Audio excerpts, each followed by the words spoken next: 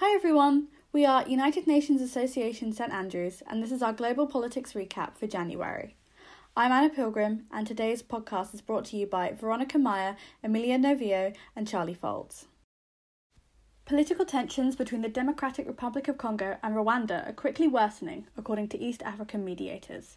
The Democratic Republic of Congo's president has reiterated his claim that, quote, Rwanda is supporting the M23 rebels, end quote, in an attempt to create insecurity in the eastern parts of the country, and the Rwandan government has been accused of starting a proxy war.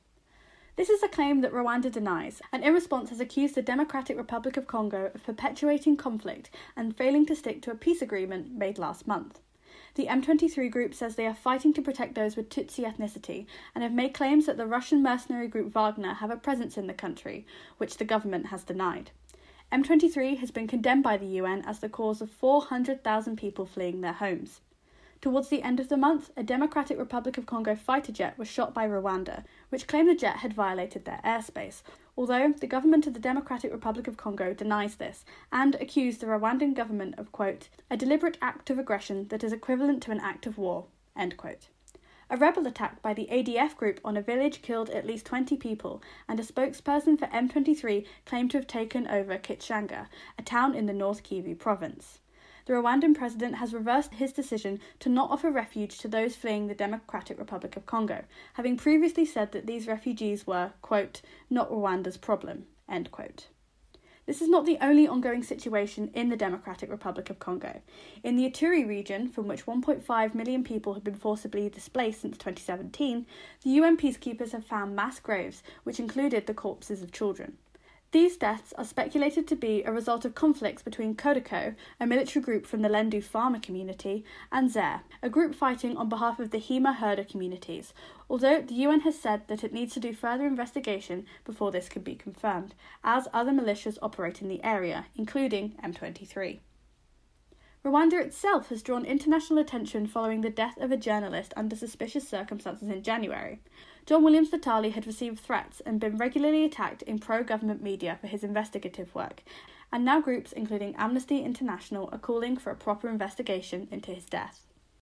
Instability continues in the Tigray region following 2 years of fighting between the Ethiopian army and the Tigray People's Liberation Front, despite a truce deal last November. Tigrayan forces have begun surrendering heavy weaponry this month in what the African Union has called a, quote, step in the right direction, end quote.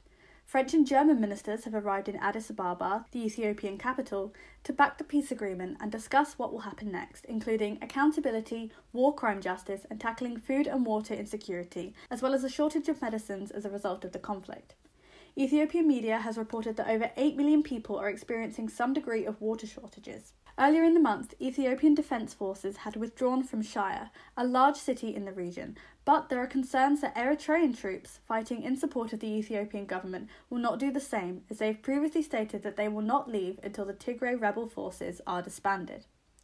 The Tigray People's Liberation Front and the Eritrean People's Liberation Front had fought together against Ethiopia's Derg regime in 1991, resulting in Eritrean independence and power in Ethiopia for the Tigray People's Liberation Front, but the two are now enemies following a border war at the turn of the century. A mediator from the African Union has claimed that all Eritrean forces had left the Tigray region, but the Tigray People's Liberation Front say this isn't true. An estimation from the African Union has said that around 600,000 people had died during the 2 years' war, whilst the head of the Ethiopian Human Rights Commission, Daniel Bekele, has said that the figure is hard to determine and could lie anywhere between 100,000 and 1 million deaths. Another opposition group, called the Oromo Liberation Army, which is active in the Oromo region, have orchestrated attacks on 25 security forces in the Amhara state and a prison, leading to the escape of 480 prisoners. They have been officially prescribed a terrorist organisation by the Ethiopian government since 2021. This month, they released a manifesto that called for, quote, the international community through the United Nations and or other mechanisms to find out the truth and live up to its pledge of never again, end quote. They continued to state that, quote, on our part, we continue to call for credible, internationally mandated independent investigations into the atrocities or reports of atrocities committed in Oromia, end quote. Ethiopia is home to 80 ethnic groups, with some communities fighting militarily against ethnic cleansing in the country. Burkina Faso is now partnering with Russia to fight terrorism following the collapse of its diplomatic relations with France. Previously, France had a deal that allowed French troops in Burkina Faso, leaving 400 special forces in the country. Protests occurred likely because the French did not do enough to protect Burkina Faso from Islamist insurgencies coming from Mali. The deterioration of relations with the French was also caused by the deployment of mercenaries in Burkina Faso by the Wagner Group. It appears that this collaboration and the embracement of Russia follows a similar trend with neighboring Mali. Sources report that public opinion in Burkina Faso is increasingly pro-Russia. However, in the month of January 2023, 66 women and children were kidnapped by suspected militant jihadists in an unprecedented event. This occurred in the north of the country, an area continuously hit by insurgency. On the nights of the 12th and the 13th of January, the women were kidnapped while gathering food.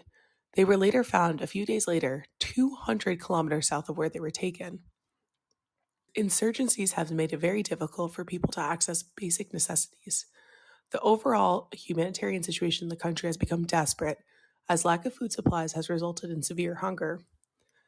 The UN advocated for the immediate and unconditional release of the abducted woman. The month of January 2023 saw what could have been the world's largest COVID-19 outbreak when China lifted all of their strict pandemic measures that had existed for 3 years following nationwide protests. China's zero COVID policy, which involved mass lockdowns, testing, and contact tracing, was dismantled with limited warning in December. It is difficult to gauge the number of people in China with the virus, as China's National Health Commission has stopped reporting daily figures in December 2022. Local governments report high numbers of infections, like the Henan province, where officials say that 89% of the area's 99 million residents have contracted the virus. Authorities are reporting that the worst of the outbreak is done, with it peaking in December. However, there are preparations in place for a surge following the Lunar New Year. This Lunar New Year, China saw 226 million domestic trips taken. The effectiveness of the zero COVID policy is now being tested, with it initially keeping death rates low throughout the pandemic. However, it has now left Chinese civilians with little natural or herd immunity. China has received criticism for the World Health Organization for only reporting deaths from COVID patients with respiratory failure. Now it includes COVID patients with underlying health conditions. The United Nations has condemned the recent killing of aid workers in South Sudan. On January 2nd, 2023, an armed attack occurred on the Rumamir village, killing 2 aid workers and numerous civilians. These workers were shot while at work in the village's humanitarian facility. This area is an oil-rich area located on the contested border between Sudan and South Sudan. A similar incident has also occurred this month in Duke County, resulting in the death of another humanitarian worker. While deaths are less common, violence against humanitarian workers in South Sudan is fairly frequent. On the 18th of January, another attack occurred in a compound in Pibor, where a humanitarian worker was beat to the point of needing medical attention. The UN Humanitarian Agency said in a statement that these men targeted the NGO looking for assets like cash and other valuables, along with just basic humanitarian supplies. In 2022, 9 humanitarian aid workers were killed while at work in South Sudan, with an additional 450 incidents reported. These incidents are coming at a time when the Sudan and South Sudan are in talks about creating a joint border force to secure their 1,800-kilometer border. Check out the December update for more information on how the UN has been monitoring the conflict in South Sudan. Amid protests impacting the deeply divided Peru, President Dina Boluarte has refused to step down. The protests were triggered at the arrest of Peru's former president, Pedro Castillo, after attempting to suspend Congress after losing the vote. He has remained in custody on charges of conspiracy and rebellion. Mr. Castillo contends that he is the rightful president, and his supporters demand a re-election.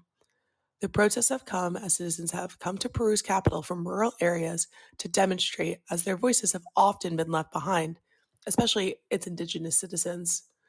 These events have left dozens dead, causing alarm on the international stage. The military in Somalia has captured a strategic coastal town that al-Shabaab had held for more than a decade. The Prime Minister said the enemy of the nation had been destroyed, and the loss of the port and supply route is seen as a setback for al-Shabaab. Furthermore, authorities in Somalia say that 26 people have been killed and more injured in the Tuesday morning attack at the military base in Hadwali town in the middle of Shabelle region. The dead included 5 government officials and 21 fighters from the Al-Shabaab militant group. The attack began after a suicide bomber stormed the base. Heavy gunfire and explosions could be heard early on Tuesday as the army clashed with the militants. The attack comes just days after the army captured the strategic board of Hardahir, which has been held by the Al-Shabaab for 15 years. The Somalian president has said the government will soon launch the second phase of an offensive against the Al-Qaeda-allied Al-Shabaab militants in the southwest, where the group controls several towns and villages. The authorities in Edo State in southern Nigeria says the last 2 hostages from a group of people who were kidnapped from a train station in the state almost 2 weeks ago have now been released. 7 suspects, including 2 village chiefs, have also been arrested and are currently in police custody. 20 people were kidnapped from the Igwebun train station by armed men on the 7th of January. 6 victims were freed within 48 hours, and a further 12 victims were rescued by security services and armed vigilantes over the weekend in a separate rescue operation. Uganda has declared an end to an Ebola outbreak that killed more than 50 people. The announcement follows a 42-day period without any new confirmed cases. The health minister, Jane Ruth, said, "We have successfully controlled the Ebola outbreak in Uganda." At a ceremony on Wednesday, the outbreak, which began last September, caused particular concern as it was caused by the Sudan strain of Ebola for which there is no vaccine. Sierra Leone has passed an historic law to improve women's rights, including better employment rights. Under the new Gender Equality and Women's Empower Act, 30% of government and private sector jobs in the country are reserved for women, according to an official statement. Women will now benefit from ring-fenced senior positions in the workplace, at least 14-week-long maternity leave, and equal access to bank credit and training opportunities. Former Afghan MP Marsal Nabizadeh and her bodyguard were shot dead at her home in Kabul on the 15th of January. Nabizadeh was one of the few female parliamentarians who remained in Kabul following the Taliban seizing of power in August of 2021. Her death was the first time a member of the previous administration was killed since the Taliban takeover. Also in Afghanistan, at least 7 major international aid groups have suspended their vitally needed operations due to the Taliban's ban over female aid workers. The acting head of the UN mission in Afghanistan met with Taliban leaders in an attempt to persuade them to withdraw said ban, as the suspension of NGO aid has left Afghanistan's economy on the brink of potential collapse. The NGOs are critical for the provision of healthcare, education, child protection, and nutrition services, as well as support amid the current worsening conditions. In terms of the Ukrainian-Russian war, this month, a helicopter crash in Ukraine near a kindergarten on the 18th of January killed 14 people, including a Ukrainian minister who helped shape Ukraine's war policy.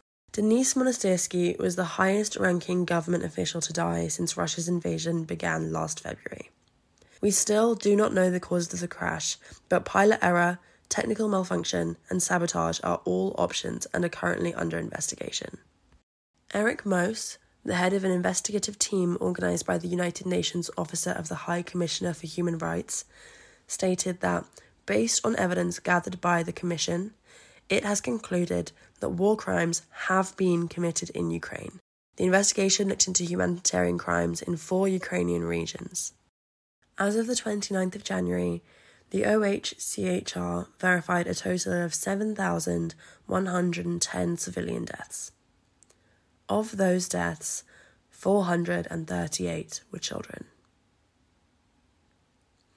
The most recently updated numbers by the Internal Displacement Monitoring Centre are from the 5th of December 2022, but they state that 5,914,000 people have been internally displaced, with a further at least 8 million Ukrainian refugees who have registered across Europe as of the 20th of January. The United States has announced a new military aid package for Ukraine, which is worth £1.8 billion and will include military operations, firing units, weapons, and small-diameter bombs for the first time, which is a major development in Ukraine's military capability. Both Germany and Portugal have also committed to sending Leopard tanks to Ukraine after weeks of hesitation. People are unsure how Western allies sending tanks to Ukraine will affect the war, but hopefully it will help prioritise Ukrainian safety. January has seen a string of attacks in Palestine, which has included a military raid and airstrikes by the Israeli forces on the town of Jenin, attacking what they had labelled, quote, militant sites, end quote. The Palestinian presidency has called this a massacre by Israel. Jenin has previously been the site of an Israeli incursion in 2002, in which 52 Palestinians and 23 Israeli soldiers died. It is estimated that almost 40 Palestinians have been killed already this year, over a fifth of the number of those killed last year. Towards the end of the month, around 110,000 people protested in Tel Aviv against the new government, following mass protests in a total of 4 cities in 2 weeks. The Israeli government is attempted to instate a reform that would allow it to override any court opposition to future laws, which some are calling an attempt to prevent Prime Minister Netanyahu from going to jail should he be found guilty in his current corruption trial. And that's the recap done for this month. The United Nations St Andrews would like to thank you for listening to the podcast.